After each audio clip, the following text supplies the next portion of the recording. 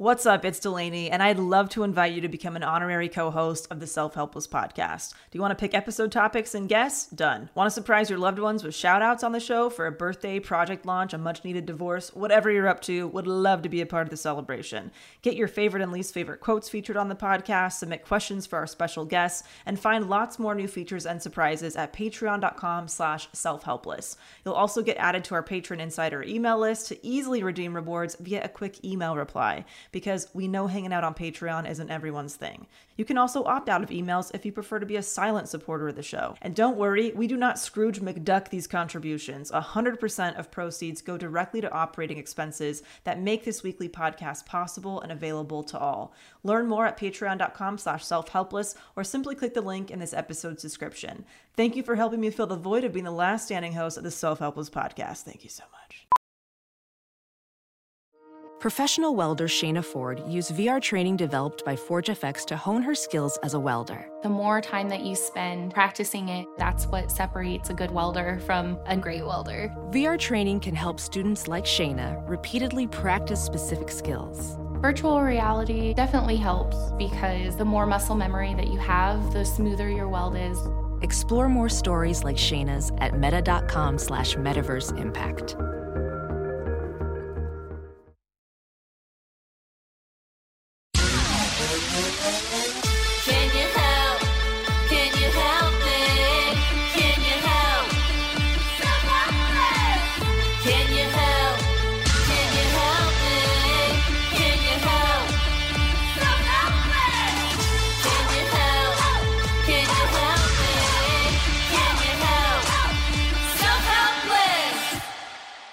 Hey there, welcome to another episode of the Self-Helpless podcast. I'm Delaney Fisher, and Kelsey Cook is unfortunately not able to make it today, but I am joined by a fantastic guest, Walt Drennan, who is the host of the Ask Me About My Type 1 podcast, and Walt was also featured in the Bike Beyond documentary. And during this episode, we discuss Walt's experience living with type 1 diabetes, the difference between type 1 and type 2 diabetes, and there's even more types of diabetes, which I did not know, the events that led up to his diagnosis, the incredible undertaking of him biking across the country multiple times, and what that experience taught him, the accessibility and lack thereof of insulin and other necessities for people with diabetes, how the global pandemic has affected people with diabetes, and how it's affected Walt specifically. He shares about a life-threatening experience he had recently related to his type 1. We also talk about ableism and what people like myself and other able-bodied people can do to best support people with disabilities. And I also ask Walt how he felt about the Dexcom commercial with Nick Jonas that aired recently during the Super Bowl, and his thoughts about it and my perspective about it were so different. And I think it's a really important exchange for a lot of people to hear. So really quick, before we get into this interview with Walt, I have a couple quotables to share. You are really getting a quotable parade today because I have a couple and then Walt brought a couple of quotes in as well. So these were submitted by our helpsters. And the first one is, remember, despite how open, peaceful, and loving you attempt to be, people can only meet you as deeply as they've met themselves. That is by Matt Kahn, submitted by Helpster Tori. That's a good one. What a commentary on personal growth, baby. Very, very juicy. Thank you for submitting that, Tori. We really appreciate it. This next one was submitted by Helpster Courtney. Great minds discuss ideas. Average minds discuss events. Small minds discuss people. Damn. That one deserves a mic drop. That is an Eleanor Roosevelt quote. And, to be honest, I feel like I've been a mix of all of these at different times in my life or week, depending on what I'm going through. Let's be real. My brain is like a great average small mind combo meal that you might get. So yeah, working on being more consistently the great mind, but I'll be honest, I fall short sometimes. So thank you, Courtney, for submitting that. Thank you, Tori. If you are interested in submitting quotes that make it on the podcast, you can head over to our Patreon community at patreon.com/selfhelpless. So without further ado, here is my discussion with Walt Drennan. Walt, thank you so much for being here today. I am so looking forward to this conversation. I learned so much by being on your podcast, which you brilliantly pair people with type 1 diabetes with type nuns, as you call them. And I was a type nun for an episode, and you paired me with Jennifer Bartles, very talented actress. And I learned so much, and I was blown away by how much I did not know about type 1. So thank you so much for being here to talk all things type 1 for our listeners. But before we get into your experience and everything, do you have a quote, a favorite quote, least favorite quote? Let's hear it. Boy, do I. I've literally been listening to you guys for years now. And so I've had my quote ready since 2017. So this is the culmination of much planning. So thank you. Yes. And thank you for having me on the show. This is really great. Again, I'm a fan. So if I start fanboying out, feel free to tell me to shut up. No, keep it coming. No, go ahead. So my quote, I have two. My first quote is a Mary Oliver quote. She's an American poet.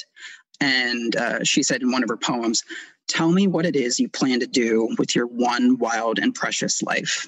And I found this on Pinterest a long time ago. And before anybody says it, I will acknowledge that is very much the YOLO quote if it went to grad school for English lit. But I like it because it doesn't try to force feed you an answer. It kind of gives you, it reminds you that this is what you got, and you have to do with it what you want. And life is both beautiful and wild. It's sad and happy. So it reminds me of that. And it also reminds me of what the quotes that I hate really lack, especially the ones that tell you what to do or tell you how to feel about certain things, especially the ones about happiness specifically. I have a history of depression, and the ones that tell you happiness is a choice, not a feeling. It's screw you. Go fuck for me, yourself. happy is really hard. Yeah. And for a lot of people it is. Yeah. So I feel like this one quote really kind of reminds me that I have a choice in this, and I can, I don't have a whole lot of control, but there are some things I can control. So that's why I like this particular quote. Yeah, I love that one. It's more of a prompt for you to think about your own life, which exactly. I really like. Yes. Yeah, it's not telling you what to do. It's just reminding you that you need to decide what to do, because this is it. And it's all up to you. Coming in hot, Walt. I like it. Coming in hot. Like I said, I've been holding on to this for a very long time. So I'm really glad I got to share it.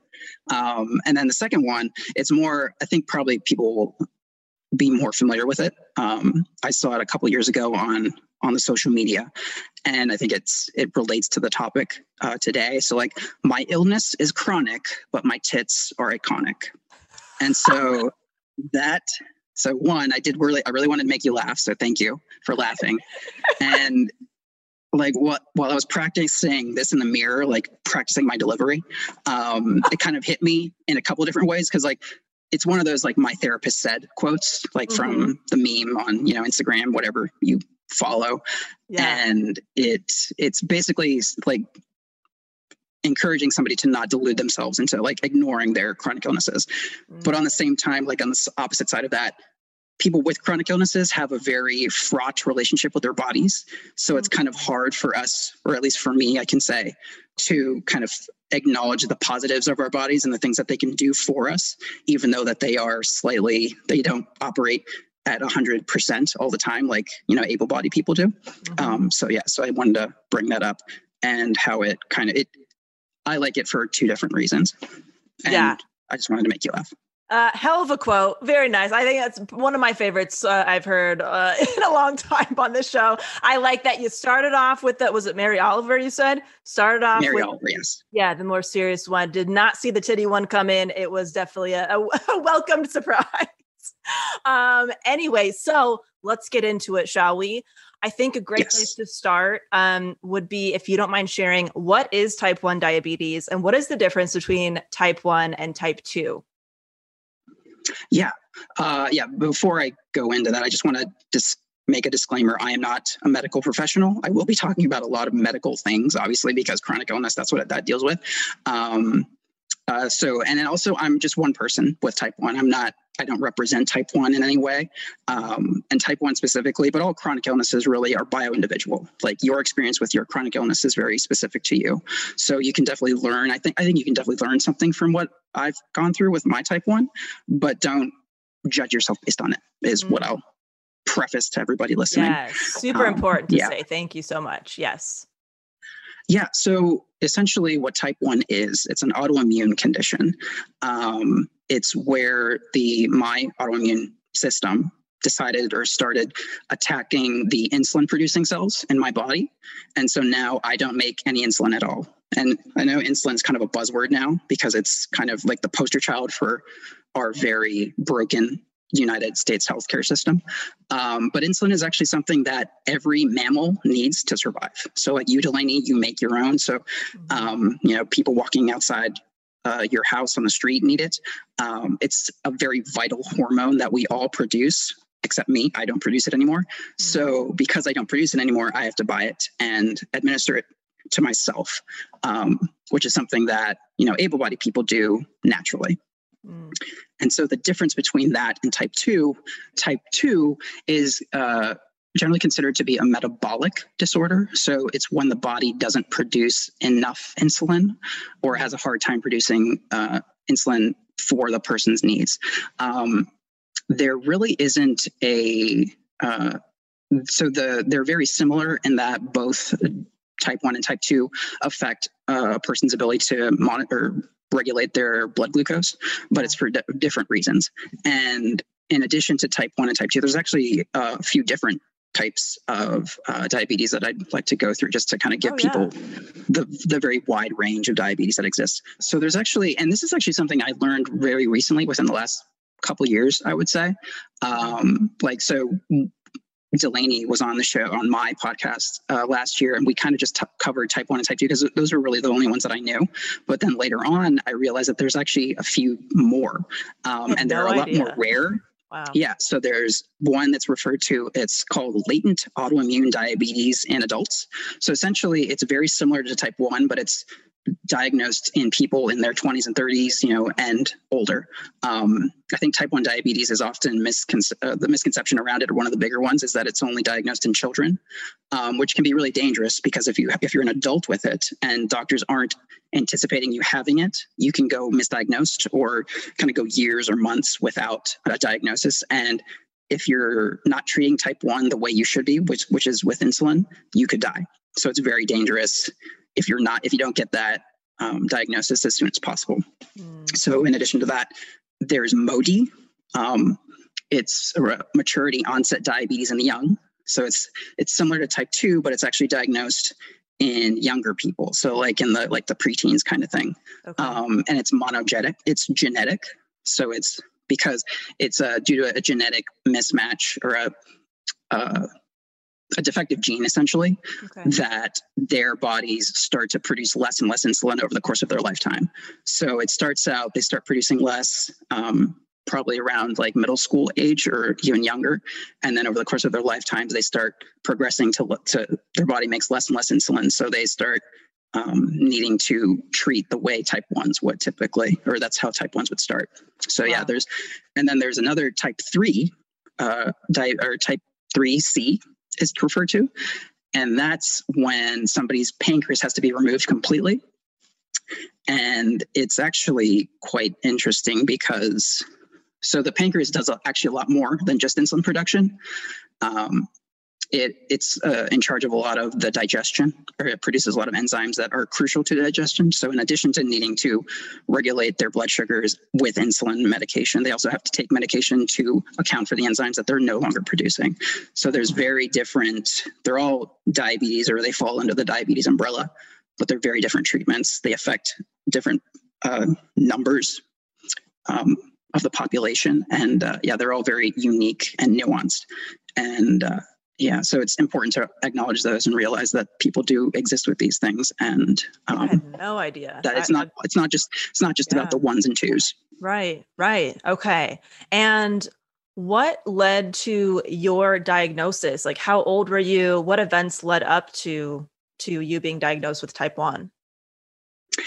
Yeah. So I like to say that my diagnosis is both very typical, but also very kind of out of the norm. So I was diagnosed when I was 12. So that's about 21 years ago now. And the symptoms are kind of pretty textbook. I was losing a lot of weight really quickly. I was about like a pound or two a day. Oh my gosh. At diagnosis, I think I weighed 85 pounds. For a 12-year-old, that's not, healthy. There's also a few of the warning signs to look out for. That's probably the main one, the physical one, especially with boys. I think it's a lot more noticeable in boys because, probably the gendered society that we live in. When boys get smaller, it's not a good sign. So then there's also extreme changes in appetite. Over the course of like the 2 years that I've done my podcast, most of the people say that their appetite actually increased during their pre-diagnosis phase, but mine actually ended up decreasing. So like I was not hungry at all. And so like it kind of made sense for the weight loss, but like that dramatic of a weight loss wasn't, obviously it stuck out. Yeah. And then also going to the bathroom a lot, peeing a lot. Because your body is, so when you don't make any insulin, your blood sugar goes up. And since your body can't do anything with that sugar, it needs to get rid of it somehow. So the way that it does it is through the kidneys. And, so you have to drink a lot of water. And then that makes you obviously go to the bathroom a lot. So the reason why it's so important is that the food that we eat has the sugars that our body needs to run, but our body can't absorb that sugar without insulin. So that's the insulin's the middleman, essentially. So you need that in order to absorb the food that you eat. So when I said that people have an increase in appetite, they just ate and ate and ate and still lost weight. That's why, because their bodies aren't absorbing the sugars that they are ingesting. So like, which is actually, it happens a lot with, well, obviously it happens with women, but that's one thing or a concern I have on the show a lot is that a lot of them are all the women that I've had on that were diagnosed after the age of 18 would say a lot that they won the jackpot. Like they're eating all this food, but not gaining any weight. They're actually losing weight. And so that's a kind of a danger that our societal image of women and like women, their bodies. And it can be really dangerous if you don't go to the doctor quick enough with that kind of thing. Right. So like where women might seek help like later on than maybe a man, who's experiencing this. Right. So dramatic weight loss isn't something that they see, is seen as a positive as opposed to a negative. Yeah. So is there a known cause to type 1 specifically? Does that exist? Do people know why it happens? No. So the history of type 1 is actually really interesting. It's actually, there's records from ancient Egypt. So like there's papyrus out there with hieroglyphics describing what we know today as diabetes. So it's been around for thousands of years, almost as long as humans have been around. But short answer is that there is no known cause. The prevailing theory or idea around it is that it's a combination of genetics and a natural environmental cause. So for whatever reason, the way my genes are set up caused me to develop type 1 or have type 1 after I was there's a shock to my immune system, and it caused it to kind of kick into overdrive and start attacking the insulin producing cells in my body. So now I don't make insulin on my own. So that's the prevailing theory. Okay. And what do you have to think about that other people do not have to think about who don't have a chronic illness? How has this changed your life? Yeah. I know it's a big loaded question. I could be here all day, but whatever you want to share. Right. Yeah. So like I said, I was diagnosed when I was 12. That was 21 years ago. So the way my life was before that and and after that, it's hard for me to really say. And I've been doing it for so long that I really only know this life. Basically I just have to be very conscious of what I eat. I have to make sure that I'm dosing correctly. I have to be aware of my blood glucose, my blood sugars, my levels. And I have to, so that's just type 1 management, but I'm also, a human. I have a job. I want to make friends. I want to, meet a woman and get married one day. So there's that, the medical side, but then also the real life side. And so when you get diagnosed with any chronic illness, the world doesn't stop spinning. Like you have to keep on going. And so like, you're kind of at this, you're kind of starting the race 50 yards back kind of thing. So like, I have to monitor all these things on the daily, so that I can pretend like I'm normal kind of thing. So like everybody is at a like baseline is normal. I have to work really hard just to get to that. Wow. Would you be comfortable sharing or talking about how you manage your type 1 on a day-to-day basis? Like, are there certain tools or things that you use that you can kind of explain to people who have no idea what this encompasses? Yeah. So yeah, the way we manage is a very common question within the type 1 community, the diabetes community. So typically I have an insulin pump, and it's something that I wear that gives me insulin. I have it comes with a remote control that I can type in how much insulin I need, and it'll give me that.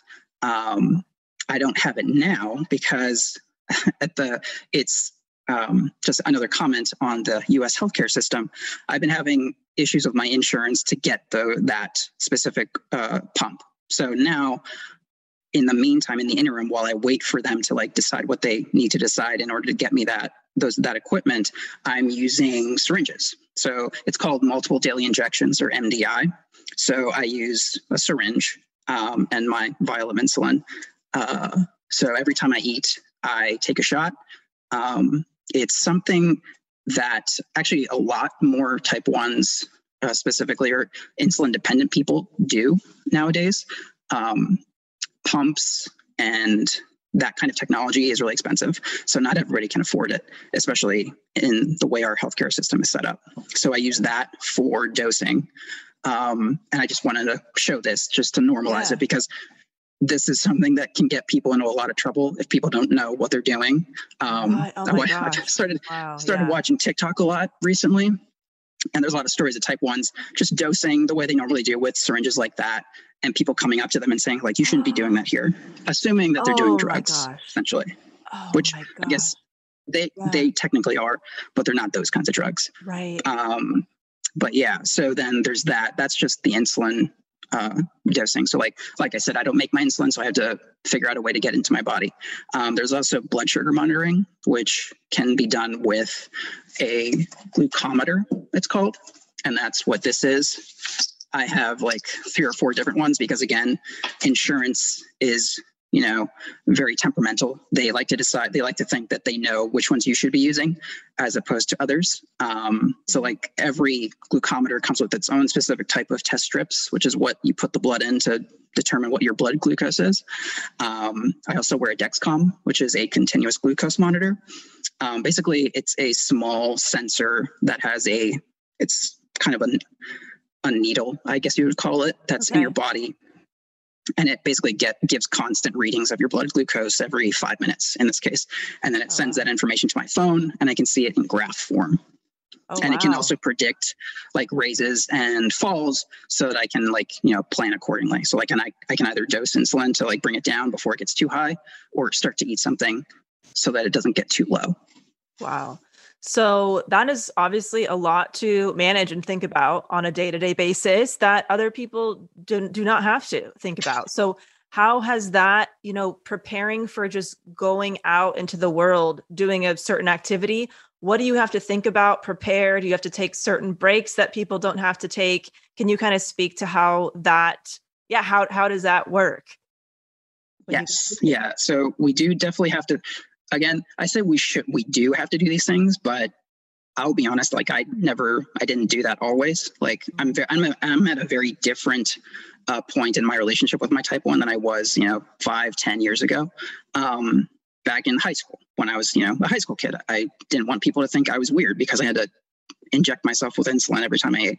So I would either not dose, or I would wait to get till I got home to dose. I wouldn't check my sugars as often. So there's that. And then also, but if you are trying to be responsible and trying to take care of yourself, it's just a matter of making sure that you have everything you need. Women have purses, so it's a little bit easier for them to carry all their stuff.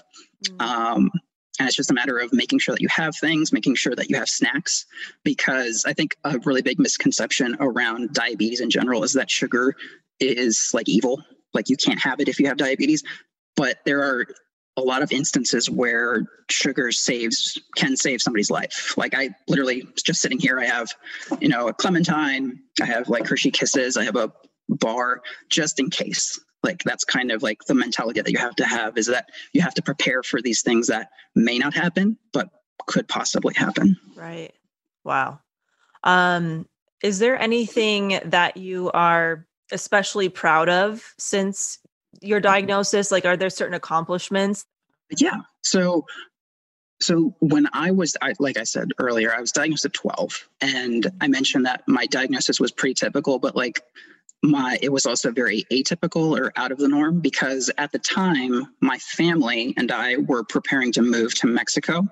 My dad worked for he was retired now, but he used to work for the US government, and we had to move around a lot.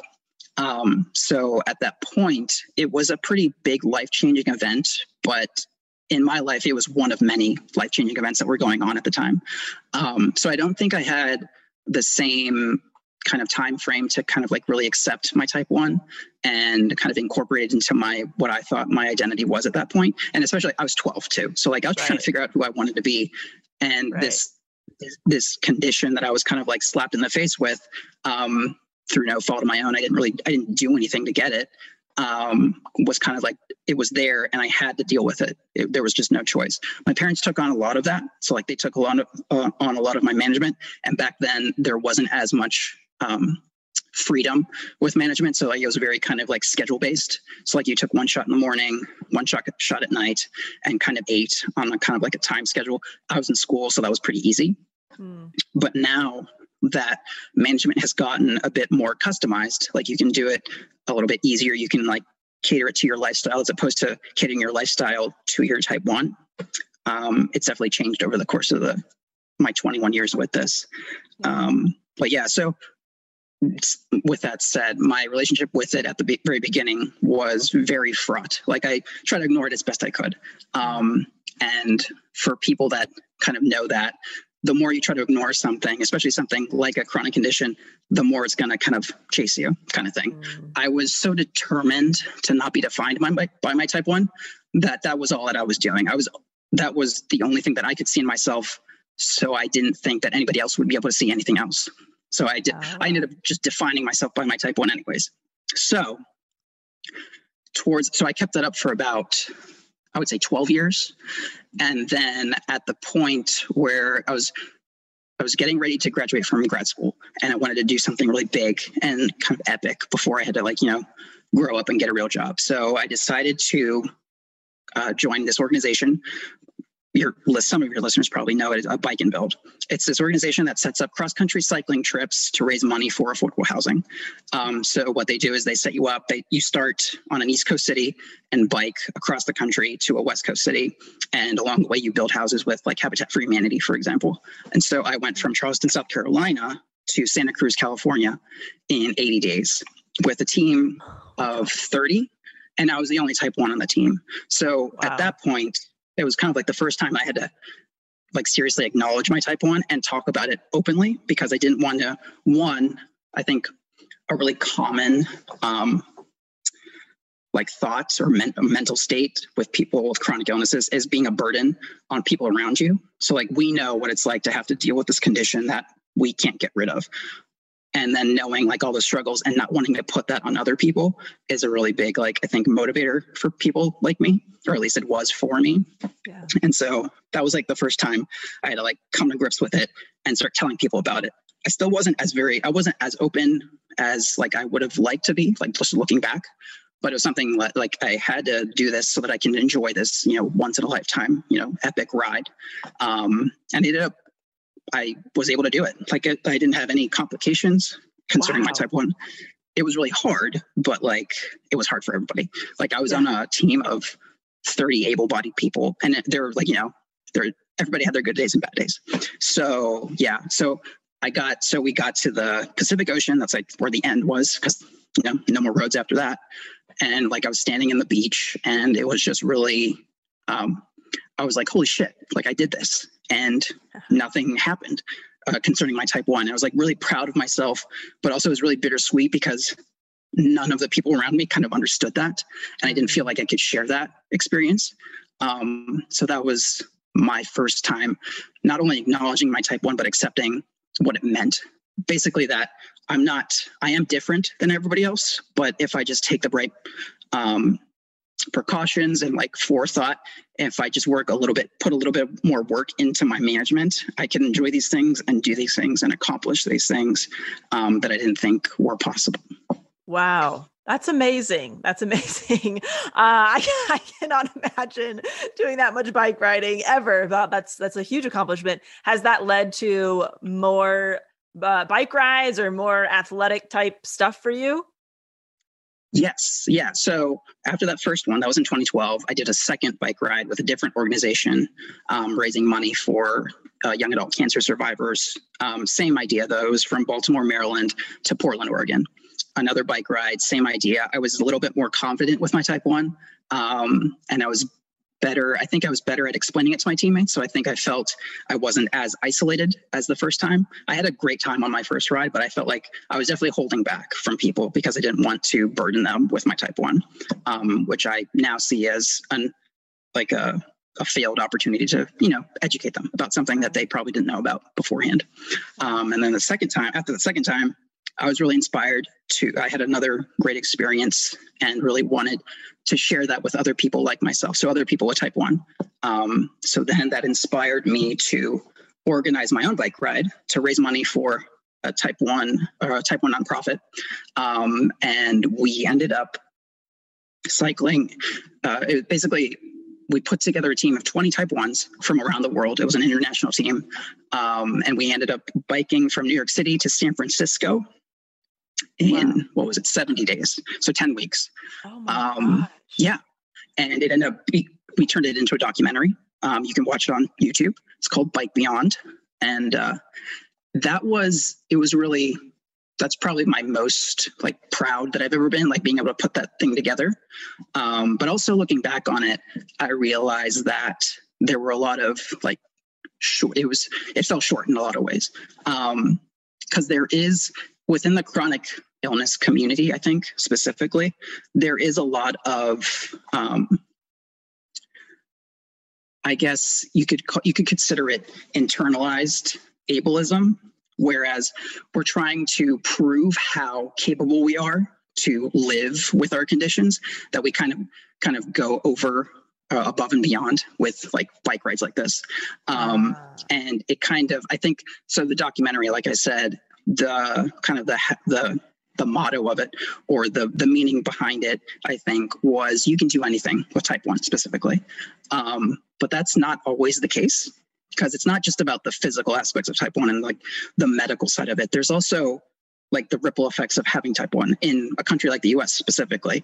It's really expensive. Not everybody can take the time off during an entire summer and bike across the country, even if the type 1 or not. Right. They don't have that privilege. I realized how privileged it was, even within my own chronic illness. And it made me realize that there's just more to type 1 than just the insulin dosing and blood glucose monitoring, stuff like that. Wow. Do you feel this pressure to prove yourself?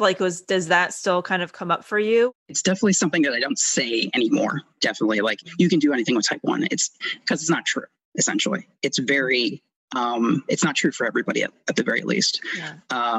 Especially if you're a minority or a Black, Indigenous person of color, it's a lot harder on you. It's a lot more expensive. There's a lot of medical racism involved. So there are certain management styles or medications, I guess you could call it, that people like Black, Indigenous, and people of color are just not offered because their doctors, for whatever reason, don't think they should have them. And it's been proven, there's been studies done. They're not suggested to these things. And even if that wasn't the case, it's still really expensive and hard to afford if you're underinsured or don't have insurance at all. So there are glaring inconsistencies within chronic illness experiences too, across socioeconomic levels and stuff like that. Right. VR training platforms, like the one developed by Fundamental VR and Orbis International, are helping surgeons train over and over before operating on real patients. As you practice each skill, the muscle memory starts to develop. Learn more at meta.com/metaverseimpact. So if somebody does not have the access or the means to get some of these like management tools, what are they usually working with? Is there like a huge spectrum when it comes to the way that you can manage your type 1? So it's not, again, it kind of comes down to monitoring your blood sugar and insulin. So you need insulin and a way to get it into your body. So syringes, there's something called pens. They're basically like kind of high-tech syringes that are, they work with like pen caps. They're less conspicuous than the syringe and vial that I showed you. And then there's pumps. So like that's kind of like the 3 different ways you can manage your insulin needs. And then there's glucose monitoring, which again, you can do that with, you can go to CVS right now and get a glucometer for a few bucks, but even that can get expensive, especially if that's your only way of doing it, your only way of monitoring your blood glucose. So because test strips are like, I think it was clocked in, or I saw something as like $1 a strip, and they come in like drums of 50 and 100. So they can be really expensive. There's like generic brands that you can get, but even that, like if you're doing it, you should be testing around 8 to 10 times a day. And that adds up. And so again, it's not something that you necessarily have to do, but it's very helpful if you know where your sugars are at any given point so that you can dose appropriately. Okay. Gotcha. And kind of back to the bike ride, because that's a huge feat. I know that you obviously discovered a lot during that process about other things, but was that experience different? You mentioned that your first experience when you accomplished this big thing, that you didn't feel like other people really knew what that meant to you. Doing it with a group of people who have type 1, were you able to like look around and everybody kind of understood how huge of a fucking deal this was that you all did this together? It was very similar, but also very different in that I was, or everybody knew what it felt to like be, or have a really high blood sugar and be biking all day, or a really low blood sugar and being biking all day. So there was a lot fewer conversations that I had to have personally, just because everybody understood what was going on. There were points where like we would be walking around, like, after a bike ride and just like enjoying the day. And I would say like, oh shit, I'm low. And then out of nowhere, 5 people would hand me a snack. And that's like not something that you get every day. Like people, typically there is, I would say, a great deal of isolation with chronic illness, because like people typically don't live with people that have that same experience. So like there's not a whole lot of us out there. I live in a city, so I'm surrounded by more people than your typical person, but like a lot of type 1s live out in the country, like, middle of nowhere, and they're the only type 1 within their town kind of thing. So there's a lot of isolation. And during that ride, those 10 weeks, it was very surreal, like not being the only one, and just being in like a situation where everybody understood everything. So like there's a lot of anxiety that just kind of like melts away that you didn't realize was there, because at that point I was 17 years in and always had to be worried about my type 1 in one way or another. But when you're surrounded by it, ironically, I guess, I had to worry about it less, or I felt like I could. Yeah, that makes a lot of sense. Is there something that you do to like manage any pain that goes along with having type 1? I'd imagine like injections and all that is very painful. How do you manage that aspect of it? So actually, well, I guess it would sound like it's painful, but syringes nowadays are very thin. Like, I don't know, probably be hard to see this, but the needle, these are kind of weird. I think I got fooled at the pharmacy. They gave me the wrong syringes, but they're very long and very thin. So like like you're saying, or like you're suggesting, you have to do it a lot. And so it can be rough on the skin. There's a lot of scarring involved. I've noticed there's like, kind of bruising happens when you stick a needle in and inject really fast. Like it bursts, capillaries and stuff like that, which is bruising essentially. But in terms of just like, but it's not painful in the sense that like, it's like a constant pain. There's like, our fingertips can get pretty calloused because of all the finger pricks. That's what blood glucose monitors use, is like your blood I got into a habit of calling them blood sacrifices to the BG gods, because you have to literally give blood every time. Right. But yeah, so like there is pain. I don't think it's, it's very minimal. It's not pain like in the constant sense. Gotcha. And how has the global pandemic affected the type 1 community and just you specifically as well? Yeah. So again, I think it kind of started out the way it did for everybody. At the beginning, there was a lot of uncertainty. There wasn't a whole lot of information out there, and we would get kind of bits and pieces of it, but it was kind of very unknown. So at the beginning, I thought that type 1 specifically were very aptly prepared for this kind of thing, because we deal with, medical issues all the time. And there is a great deal of uncertainty with management. You just you never really know what your blood sugars are going to do. We can try our best to control them, but it's really hard to do that. And I thought we're the best people to be in this situation. We know what to do. We're very used to doing or changing lifestyle habits to accommodate a medical condition like type 1. But then as the summer went on, I started realizing and acknowledging some of my own privileges. I've, for the most part, I've always had insurance while I've had type 1. And I've always had jobs that have insurance. So I can afford my medications. But other people, especially people that were living on the borders in Canada and Mexico, they depended on the fact that the socialized medicine in Canada and Mexico allowed them to afford their insulin. So they would cross the border, get all the insulin they needed, and drive back home.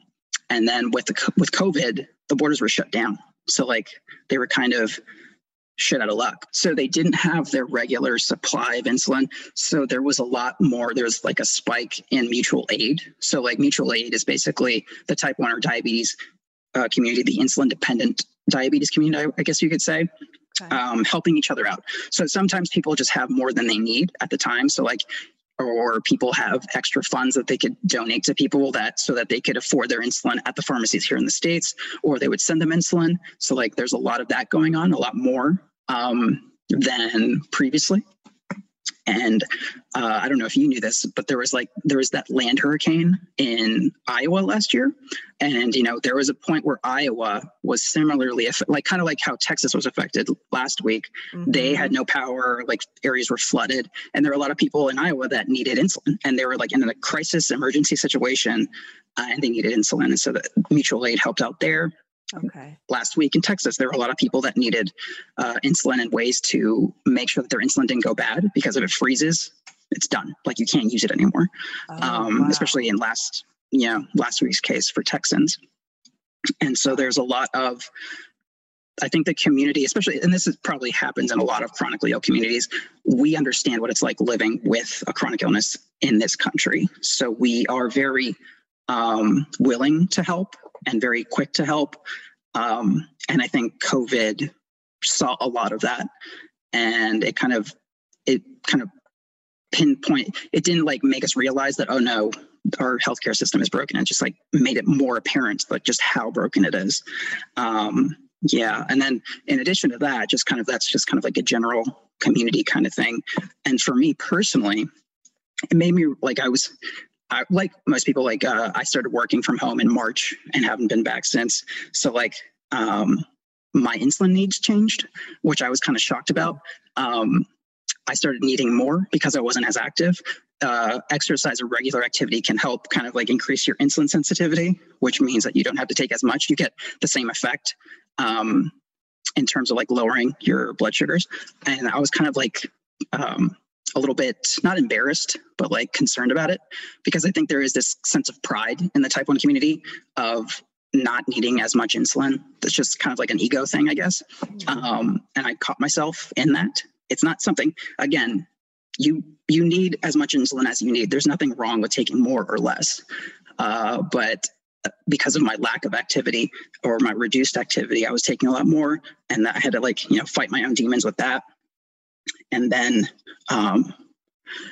it also made me realize my issues with food. I had, at that point, it's not something that I've ever really thought about up until towards the fall of last year, that I guess my relationship with type 1 has really affected the way I think about food and how to go about like I don't like cooking for myself. I don't like shopping. Like grocery shopping is like really anxiety inducing for me. Before COVID times, I would go to the 24-hour grocery store like in the middle of the night, so I didn't have to deal with all the people there. And it was just an easier, but then I have like the option paralysis. Like there's just so many things and each food has a different effect on my blood sugars. And it was just, a lot of thinking into a very, what I thought should be a very simple thing. Like I just go to the store, get food and leave. It's not that big of a deal. But for me, it was. And so there was about like a month or two period where I didn't go to the store, but I would just get like fast food because I would get really like caught up in the decision of what store, like what restaurants around me to go to. I would like think too much on it and they would be closed by the time like I made a decision. So like I would just like give up and go to a fast food place. And because although they're not healthy food by any means, they have better nutritional information. So like you can dose really easily. What we dose on is based on the number of carbs are in a given, plate of food. Okay. And so for fast food and like chain restaurants, it's very easy to figure out the dosages based on that food, even though it's not good for you. It can be a lot easier on your sugars in the way that it affects them, or like you can plan them better. That is just a whole nother level of decision fatigue. Would you be able to give us an example, like between two different types of foods and how they affect you when you eat them? Carbs are what we go by. So carbs are basically, it's just sugar. Right. And that's what we have to take into account when we consider how much to dose our insulin. Mm-hmm. Delaney, your body does that naturally. Like you eat something, and then your body knows how much it is. Your body also makes enzymes that delay digestion. So like your body doesn't absorb carbs as quickly as mine does. Mm-hmm. So like then that way your insulin can kind of like meet the carb, the raisin sugar of the carbs. So like it evens out. So that's why your blood sugars are as stable as they are. Whereas my body doesn't halt digestion. It can't stop food from going in. Once I start eating, that's when it starts absorbing. And so if there's no insulin there, that's just, shoots my sugar up, my blood glucose up. Okay. And so there are certain foods that make that easier. There are certain foods that just have fewer carbs. So there's less of a spike. And then there are combination foods, or like those are the difficult foods that are really hard to dose for because they are different food groups that affect insulin absorption differently. So like pizza is a really famous example because pizza is carbs, protein, and grease. So fatty foods tend to slow down insulin absorption, but carbs tend to shoot up your sugar because they're absorbed a lot more quickly. And then protein is a weird thing where it's a slow acting carb. So like the protein eventually turns into carbs, but much later. So it's like a delayed effect. So you have these three things kind of working at the same time. So for pizza, you have a weird dip because you take your shot and it lowers your blood sugar, but that's because the fat isn't allowing the carbs to be absorbed. So then it shoots back up, and then it's like an extended shoot up because of the protein and the dairy. It's a whole big thing. It's it's a lot. The longer you have it, the more instant these decisions happen. But that's kind of basically, and it sounds like a lot because I'm just kind of laying it out very bluntly. But yeah, that's something that we have to think about with every food or every kind of meal, even snacks too. There are certain times of day, and this changes throughout the day too. It's not like a consistent shot. Like the pizza that I had last week didn't come with the same dose that the pizza I had this week, so to say. So it's not like there's no silver bullet. It's very situational. Wow. Have your levels ever gotten to a dangerous point? Yes. Yeah. So that's kind of where I realized my issues with food actually this last fall, like my very disordered eating habits. So there was a point where I was like excited to have a meatball sub. Like I was gung-ho about this. I'd been planning it for a couple of days. Like, I'm gonna have this meatball sub, which again is a very complicated food. There's bread, cheese, like marinara sauce, which has sugar, and the protein and stuff like that. So it's like a hard food to like narrow down in terms of dosing. Yeah. And so being like, the good type 1 in quotes that I am, I decided to pre-bolus, which is when you dose before you start eating, because there's a delay effect with insulin. It doesn't absorb right away. It like takes a while to get through to your bloodstream because you have to inject it into fat. So then I did that, and it started. I started walking to the pizza place to get my sandwich, and the insulin started to drop my sugar sooner than I thought. And so by the time I got to the house, I was in the 40s, I want to say, or 50s. So for, context, like a optimal range, like where you're running on 100 kind of thing, like your blood sugar would be between 90 and 120. Oh, wow. And so dropping down to 40, a lot of different things happen. So like you start sweating because your body's working a lot harder because it doesn't have as much energy to work with. So it has to work harder to like pump your blood and to breathe and stuff like that. Your brain is at a deficit. So like anything lower than 70, your brain, you start to lose like cognitive ability. Like you start forgetting things. It's harder to like retain information. It's harder to make decisions. And so there was a point where I was, dropping very dramatically. And so I started to like, scarf down my sandwich. But because of what it is, it's a very complicated mixed food. It doesn't absorb as quickly.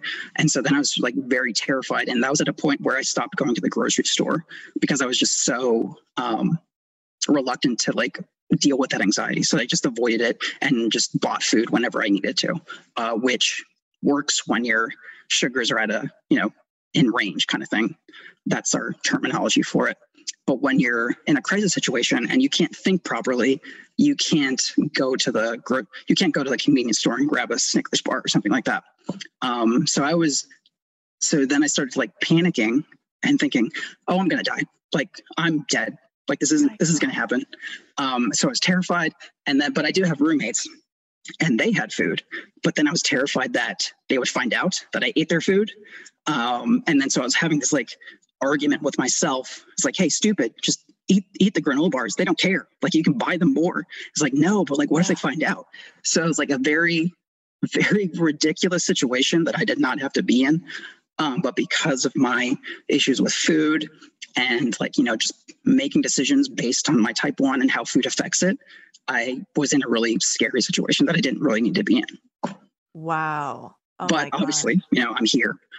So I ended up caving and eating my roommates' granola bars and spiking up to like 300. Oh, God. So like, yeah. So it's then it went back up. Oh, wow. So it went back up. So highs are a bit easier to deal with because it's very uncomfortable and very painful, but like you can get through it.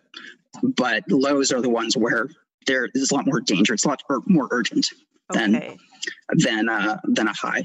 And the fact that you are grappling with this decision that seems, like, of course, eat your roommate's food because you're in a threatening situation. But is that because of the cognitive, like that part goes down, so the decision making gets a little bit tougher? I would say, I think for me specifically, my highs and lows are they hit my emotion. Like I'm a very emotional low and very emotionally high person. So like when I'm high, I get angry really quickly. I'm a lot more irritable, or I'm quicker to get irritable. Whereas when I'm low, I get really depressed. There was another similar situation where I, dosed sooner, when I dosed earlier than expected. And like, I had to wait for the food. So like, it took longer to get the food than I anticipated. So I was going lower, quicker. And I just started getting into like, nothing means it. I get really nihilistic. Like there's no point to this. Like life is meaningless. And I'm just eating there, sitting there eating my Chipotle, like stuffing my face with this burrito and like just contemplating existence and like how meaningless it is. And just like being like, oh God. And yeah, it affects your mental capacity, your emotions. Like I get really emotionally depressed specifically. And I get into those really weird headspaces, where nothing means anything and, life's over. So like, why even bother kind of thing. Even eating food, it takes a while to get to that. It takes a while for you to absorb it. So like, you could be eating all the right foods, but it just takes a while, and it's very uncomfortable to be in those situations and that mindset too. So like you kind of overeat, and then that's when the bounce back up can get into your way. So yeah, it's a lot to think about, and it's really hard to explain very like, succinctly, like, I'm kind of rambling on, but there's like just so many things going on, and it's really hard to like pinpoint which one's the worst kind of thing. Yeah. Do you think that, or have you found that disordered eating is a common theme in the type 1 community? Yeah. The thing I like to say is like, every time I look at a plate of food is like, how much is this going to fuck me up kind of thing. Wow. Because it can really like mess up your entire day if you don't get it exactly right. And yeah, but like disordered eating and eating disorders within the type 1 community are probably a lot more common than we even realize, just because it's not something that's easy to talk about. And again, food is something that we have to do. We don't have a choice in it. There are certain situations where if we don't eat, we could literally die, kind of like how I was explaining, even though I was literally eating a sandwich, but because of the kind of food it was and the way the body works, it wasn't working, as quickly as I needed it to. Or again, a lot of that was emotional too. Like I was panicking. And so like, because my blood sugar wasn't going up as fast as I wanted it to. But yeah, so like I would say, I can't think of the numbers off the top of my head, but it's a lot more common. And again, it's not directly associated with the type 1. So like, it doesn't have anything to do with your insulin or your blood sugar, but it's, there's a correlation between it. They're linked. Wow. So if you find yourself in an emergency situation where you, for some reason, cannot get your levels at a good spot, what are the options? Calling 911? Is there like a certain emergency thing that you can take, or are there options? Okay. Yeah, so there are options. And, I thought about this. I was thinking about this story the other day, and I realized that I actually had this emergency option right next to me, like the entire time while I was like panicking, freaking out, and thinking I was literally going to die. And like trying to think about like, when are my parents going to find me? Like, like I spoke to them recently. So like, that kind of stuff. And my roommates were out of town that week. So like, I didn't know, I was contemplating people finding me in my room, like, or how long it would take. When I actually had my emergency, it's called a emergency glucagon. So it's basically like very intense sugar dose, or like glucagon is what, the medical term for it. And essentially there's a couple different forms. The one that I have is inhalable. So it's kind of like an asthma pump, but it goes up your nose. And so like the sugar shoots up into your brain. So basically it's a lot quicker. And also I think, so that way your brain can start functioning faster, because your brain operates on sugar too. Our entire body works on sugar, but if you can get it up to the brain quicker. So had I taken that, I probably would have snapped out of it a lot quicker. But because of the cognitive deficit that a low blood sugar can bring, I was just not thinking clearly. I was, catastrophizing in that which is, very understandable. Like if any type 1s are listening, I'm sure they probably have experiences with that sometimes. And I just feel like after the whole thing is like, you just feel really silly. Like, how dumb was I that I couldn't think of that? And again, like that made me realize like my disordered eating, like I needed to get a better relationship with food. Cause like the whole reason why I was so panicked in that scenario was because I didn't have any food in the house, because I hadn't been to the grocery store in like 2 months at that point. And again, it's like, it brings up mental struggles and mental health issues that you probably are more used to repressing in a more clear mindset kind of thing.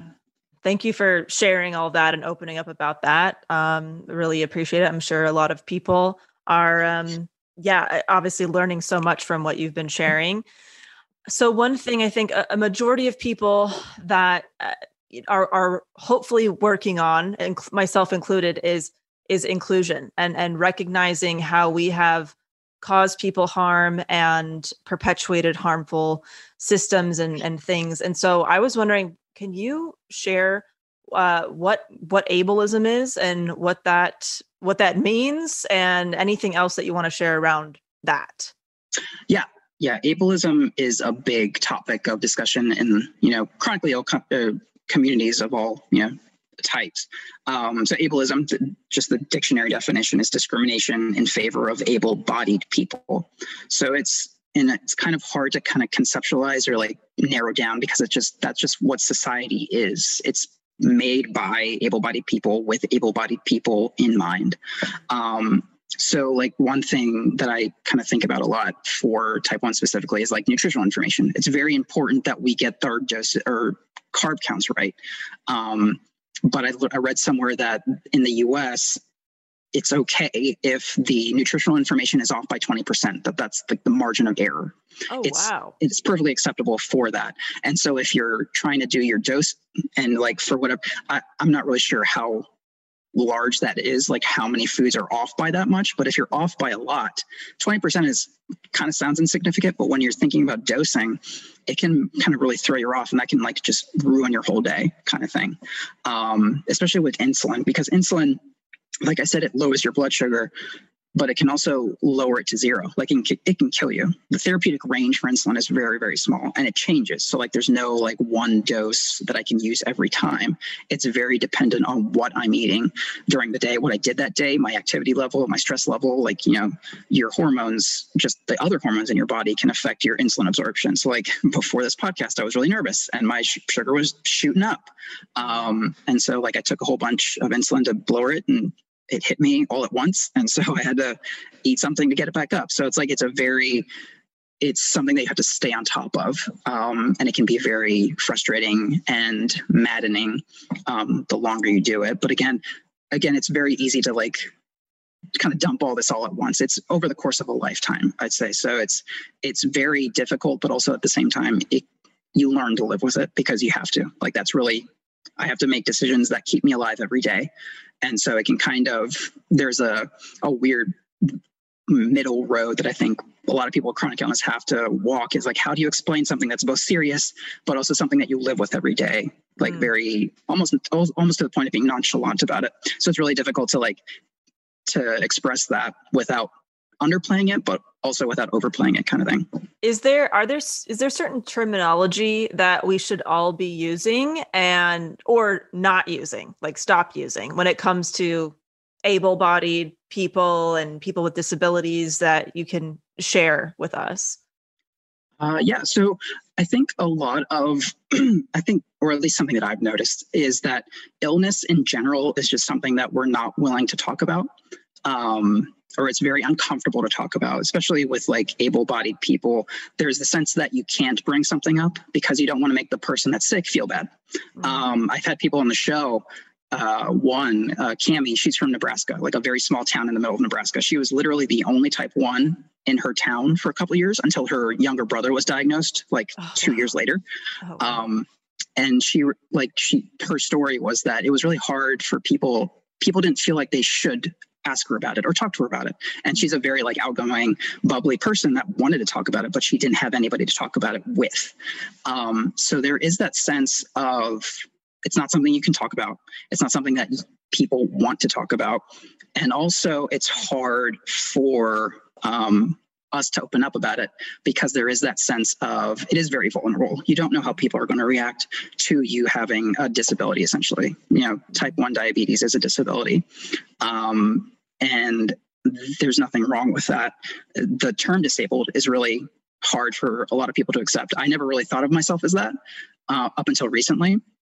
But it is like, I have a harder time living than other people. Like no matter, even if I had like the best, blood glucose levels that I've ever had in my entire life, that changes constantly. Like it's something that I have to work at. It's not something that just happens automatically. And so just by definition, I'm at a deficit. Like I have things that I have to worry about, that I have to do, that hold me back from being 100% all the time.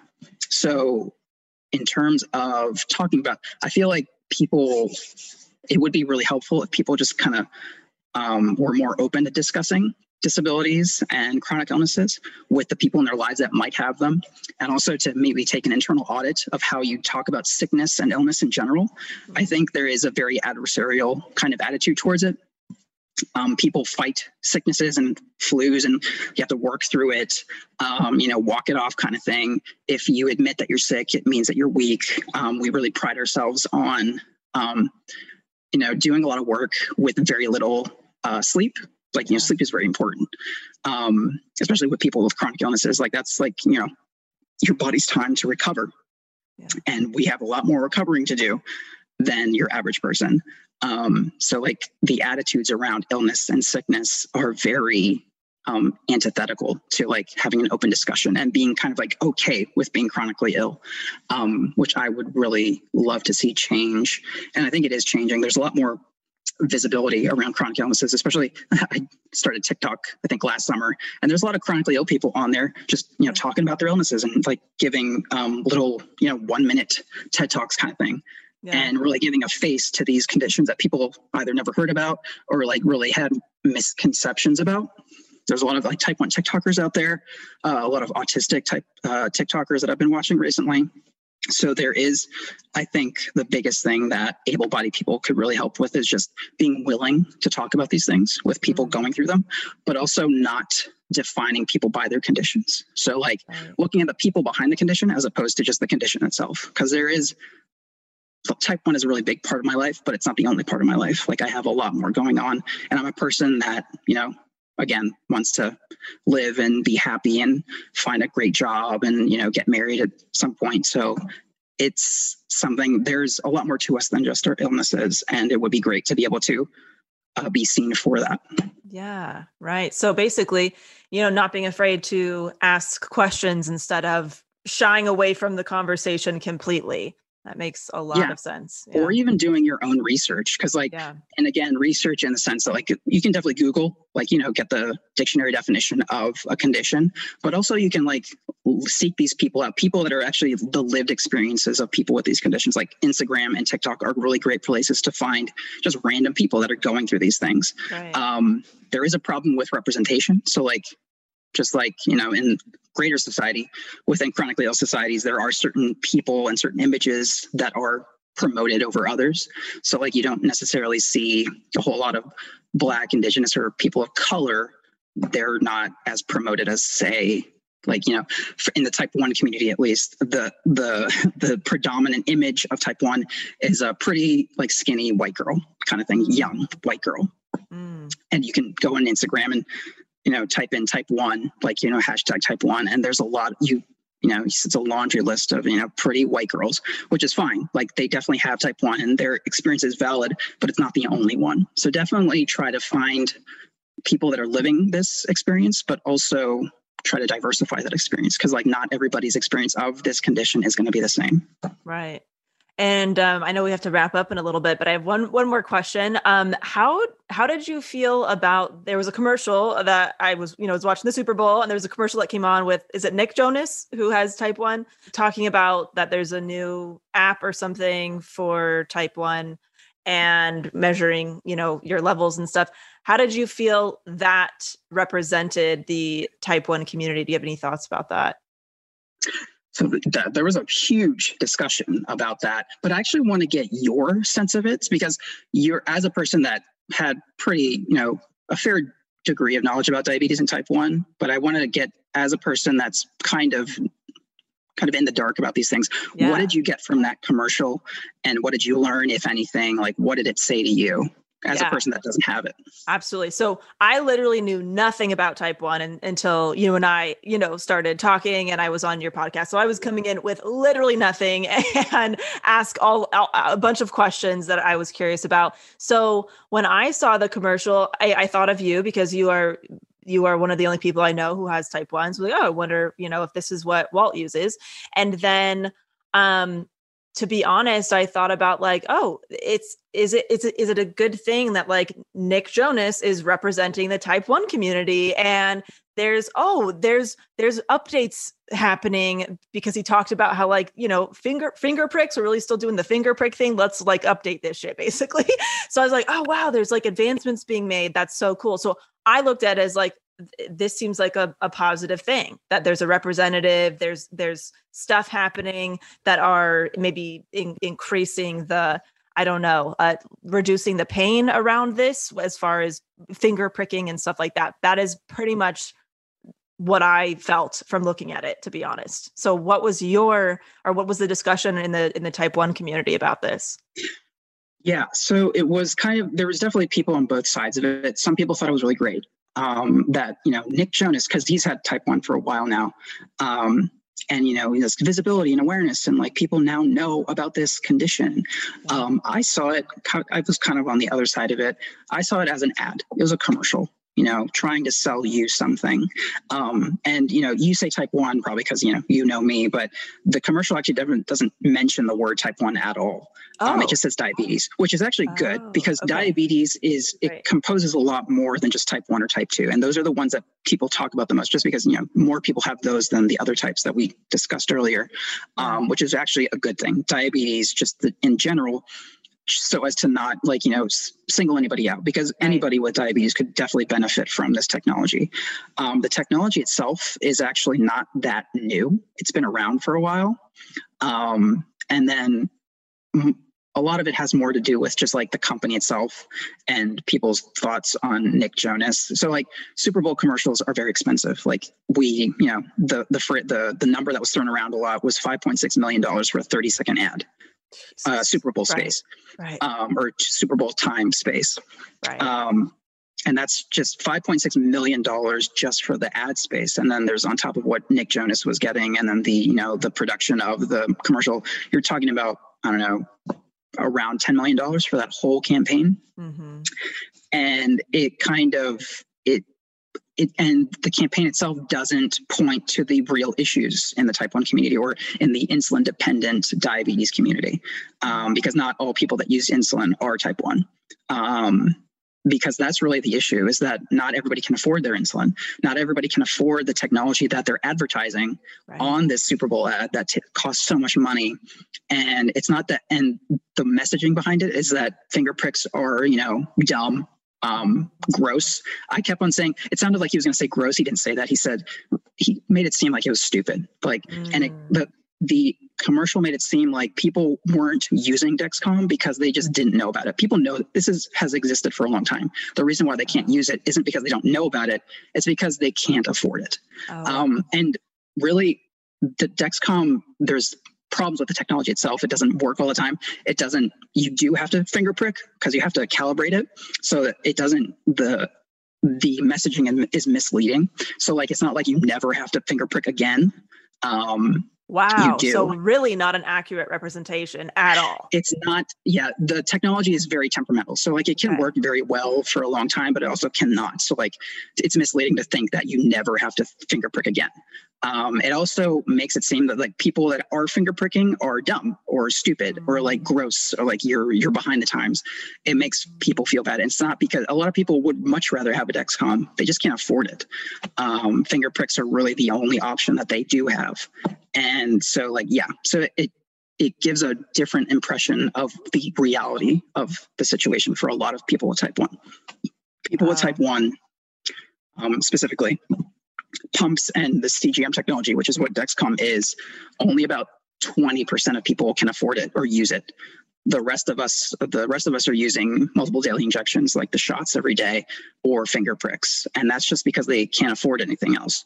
They would much rather the CGM technology, even though it's very temperamental and it doesn't always work all the time, it can save your life. Like if you're going low in the middle of the night, not everybody wakes up from that. And it can really saved a lot of people's lives. It's helped me out in a bunch of times. It can be very life-changing if you can afford it, but not a lot of people can.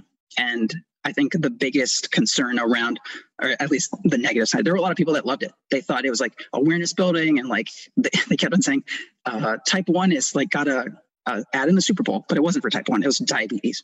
Right. So like I don't like referring to that commercial specifically as awareness building, because it wasn't. It was a commercial. They were trying to sell you something, which, I kind of followed the stock markets after that, or like the stock news. And apparently Dexcom saw a huge increase in stock, and their stock went up after that ad. And kind of like the thought behind it is they're trying to make type 2s more aware of it, because there's more type 2s than there are type 1s, and type 2s can definitely benefit from this technology. But there's also kind of like issues with their customer service. Like they're not very responsive, or like the technology doesn't work all the time. It's really hard for people with type 1 to get it. So like there's a lot of concern around it, and a lot of criticism around it. So yeah, but that's just me. Wow. Relaying these things. You can go on Twitter and look up, look up Nick Jonas through Dexcom, and you'll see probably a mix of it. A lot going on. I think this is a really good example of how, someone like me who does not live with type 1 or diabetes can just take something at face value, very kind of surface level, like, oh, cool, neat. And someone like you who has this lived experience is a whole different perspective and so much more knowledgeable about it. And I think that's just important for all of us to remember, that to dig a little deeper and talk to the people who are actually living this stuff, and instead of kind of just keeping yourself an outsider from these conversations. So thank you so much. I learned so many things from you. Thank you for opening up and sharing all of this stuff. Before we kind of wrap up, and I'm gonna have you do a segment with me and all that good stuff. Do you have anything else that you want to share? Anything else that you think is important for people to know? Any final thoughts or nuggets of wisdom by Walt? Just kind of going back to what I was saying, like you said very well, opening yourself up to the conversation again. Western medicine has a very adversarial attitude towards illness and sickness in general. So kind of realizing that we all get sick at some point. Disabled people is the biggest minority out there, portion of the world, because we all become disabled at some point when we grow. Geriatric, like people in their 70s and 80s are technically disabled because, they can't see as well, they can't hear as well, they can't move as well. So disability is one of the biggest minorities out there, or the disabled community is the biggest minority out there. And it's one that we all eventually end up in. I just happened to beat you all to the punch because I was diagnosed at 12 kind of thing. So getting a better familiarity with that, and just reaching out to your friends, understanding if you have any chronically ill or disabled friends, understanding the way they go about life and how much different it is from your able-bodied experience, and being willing to talk to them about it, not just about the condition that they have or the chronic illness that they live with, but how it affects them, how it ripples into the other aspects of their life. You can do research, Google it. Don't always expect your friends to give you a TED talk and teach you everything you need to know. Right. We have lives too. We don't want to be talking about this 24/7. It's a very case by case basis, but you can do a lot of Google research. You can do a lot of social media research, especially now. A lot of people are, stuck inside, so they have a lot of time to talk about their disabilities and their chronic illnesses and their experiences with that. It's about opening up the conversation. I think both sides can do that. Chronic illness, it's very hard to talk about, but it's also very hard to learn about because you don't want to be ignorant. It's something but if you don't know, you don't know. So the only stupid question is the one that doesn't get asked, kind of thing. Mm-hmm. Yes. Thank you so much for sharing that. Okay. So I think we're going to do a good shit segment now, if that's cool with you. So anything fun, exciting anything good in your life that you want to share and talk about? I guess a little shameless plug at the end here. On the podcast, I'm in the process of getting interviews done for this new season. I'm going into the 5th season of Ask Me About My Type 1. Did a couple interviews this past weekend that I'm really excited to share. Have a doctor on. She has type 1, but also is a doctor, and she gave her experience of COVID throughout this whole year. We did a type 1 at the time of COVID last year, getting her sense of the issues of COVID, surrounding COVID, with type 1, but also, and now it's a year later, and I'm having her back on to see what's been going on with type 1 and COVID and her experience as a doctor with type 1 at her work. And just kind of remind people that if you are interested in learning more about type 1 specifically, you can always find my podcast, Ask Me About My Type 1. It's on pretty much every podcast platform you can think of. There's a lot of episodes down there, so there's bound to be something interesting for everybody. Perfect. Awesome. Love it. I get my good shit share is also podcast related. So we turn this into good shit, AKA also podcast plugs. Let's do it. I just wrapped up season 1 of Efficionado, which is my solo podcast for entrepreneurs and business owners. So if you want to check that out, if you are a business owner, entrepreneur, artist, performer, and you are interested in a minimalist approach to entrepreneurship, feel free to go catch up on that. There's 10 episodes in season 1. And I think that does it. Oh, Walt, where can people find you? You mentioned your podcast, but is there anything else that you would like to direct people to, whether it's your personal stuff, organizations, whatever it may be? Yeah, you can definitely find my podcast on Instagram. It's Ask Me About My Type 1, type the number 1. That's all written out. There you can see, past episodes. I'll post every now and again news that I find in the type 1 community. In terms of people that are just interested in helping and learning more, I definitely suggest, searching hashtags in Instagram and TikTok. TikTok is probably the best one just because it's very quick and there's a lot of really creative type 1s out there. And if you're really interested in helping people with type 1, not necessarily like in your immediate circles, mutual aid, like GoFundMe, sadly, there's a lot of GoFundMe pages out there just for people needing help with affording their insulin. So if you go to GoFundMe, literally just type in insulin and you'll find probably thousands of pages with people looking for help affording their insulin. And that's probably the best way anybody can help a type 1, especially at this point in the at this time. Insulin is very expensive. It shouldn't be. We're fighting to get that fixed, but in the meantime, people could definitely help with donating whatever you can. Awesome. Thank you so much, Walt. Thank you for coming on the show to further educate me and our listeners who didn't know anything about this or not much about it. So really appreciate it. And that does it. You're on Self Helpless. Thank you for being a listener for Thank you. for 3 years. That's really nice. And I hope you have a wonderful rest of the day. And I'm sure I'll chat to you soon. Yes, thank you. Thank you for, the platform and letting me talk about this thing. I talk about it a lot, but it's really nice to speak about it with people that aren't familiar with it. Yeah. Awesome. Thank you. All right. Bye. Goodbye. What an episode. Thank you again to Walt for coming on the show and sharing all of that with us. And before we wrap up, we do have an iTunes review of the episode. This was submitted by Morris Deb, and it says, "Came for the laughs, stayed for the raw content, obsessed with these rad humans. The imposter syndrome episode was a game changer for me mentally. I felt so validated, seen, and related to their stories. Their episodes feel like a conversation with your good friends." Oh, thank you so much, Morris Deb. I'm really glad that episode helped you. We've been getting a lot of feedback about imposter syndrome, so that might be one that we dig into even further in the future just because of the feedback we have been getting from so many of you. So thank you very much for leaving that. We do like reading an iTunes review every episode. So if you want to submit one, head over to the iTunes on your app or computer or wherever you have access to that, and feel free to share anything. It could be topic recommendations, some of your favorite segments from the show, favorite guests, anything that you want to share, feel free to drop it in there.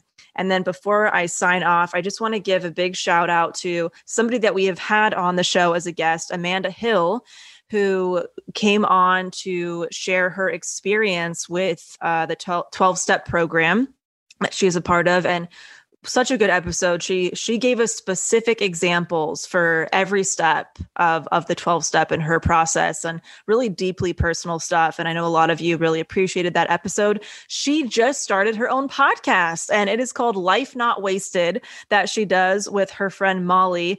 And they talk about navigating sobriety and wellness and all kinds of stuff. So it just launched, but they're going to be covering social aspects of sobriety and the steps and everything in between. So feel free to check that out if that is something that you might find helpful. All right, everybody. Thank you so much for tuning in. We love you so much, and we will talk to you soon. Hey, everyone. So the day after recording this episode, I found out that comedian Eric Myers had passed away.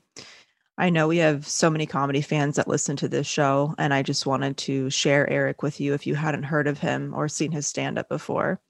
Eric Myers, and I don't say this lightly at all, he's one of my favorite comedians in the entire world.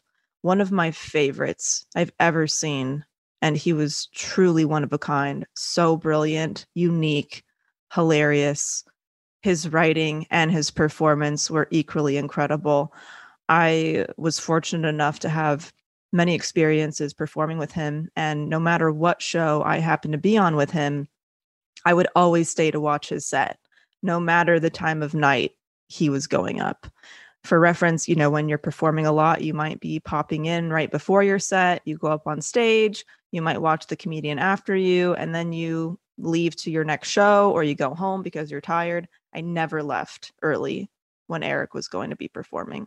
I couldn't wait to see him on stage. He just makes you belly laugh, like this guttural or visceral reaction you didn't even know you could experience with a comedian. Like people in the audience would almost react like very like in an animalistic way, where they'd be laughing so hard that they'd be falling out of their seat, not being able to catch their breath. I could watch and I could hear his jokes over and over and over and laugh just as hard every time as if I hadn't heard them before. And I was just so in awe of his talent and was shocked to know that he struggled with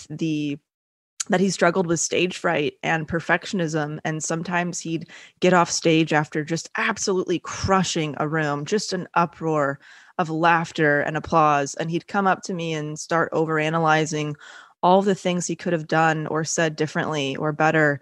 And he was second guessing himself. And I just couldn't believe that someone with that level of talent and stage presence, someone obviously born to do this, was experiencing the same stage fright and perfectionism that I was feeling as a performer. I couldn't believe it. He was just so immensely talented. He was so good that nobody ever wanted to follow him on stage. I'm talking huge names in comedy were afraid to follow Eric on a show because we all knew that if Eric was on stage, that's when the show peaked. It wasn't going to get any better than that.